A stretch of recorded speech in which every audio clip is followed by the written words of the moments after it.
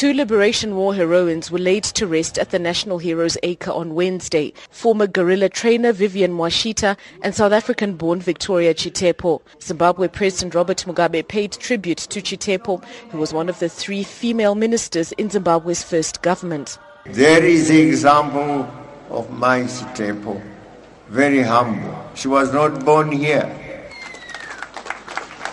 We brought her from Zululand.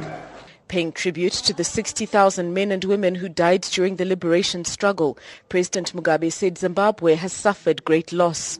The brutal actions of the enemy.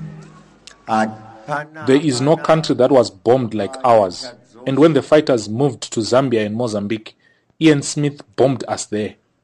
There was no part of his body that was not bloody. He had the bloodiest hands of all, Ian Smith.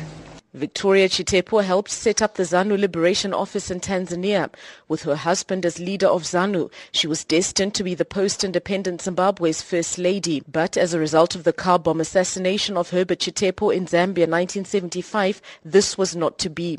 Mrs. Chitepo remained skeptical of the official version that her husband was killed by Ian Smith's agent. She believed her husband's killers were among those she sat with in the Politburo, and that Herbert Chitepo was possibly the victim of an internal power struggle. The truth has eluded her even to her grave at 89 years of age. I'm Shingai Nyoka in Harare.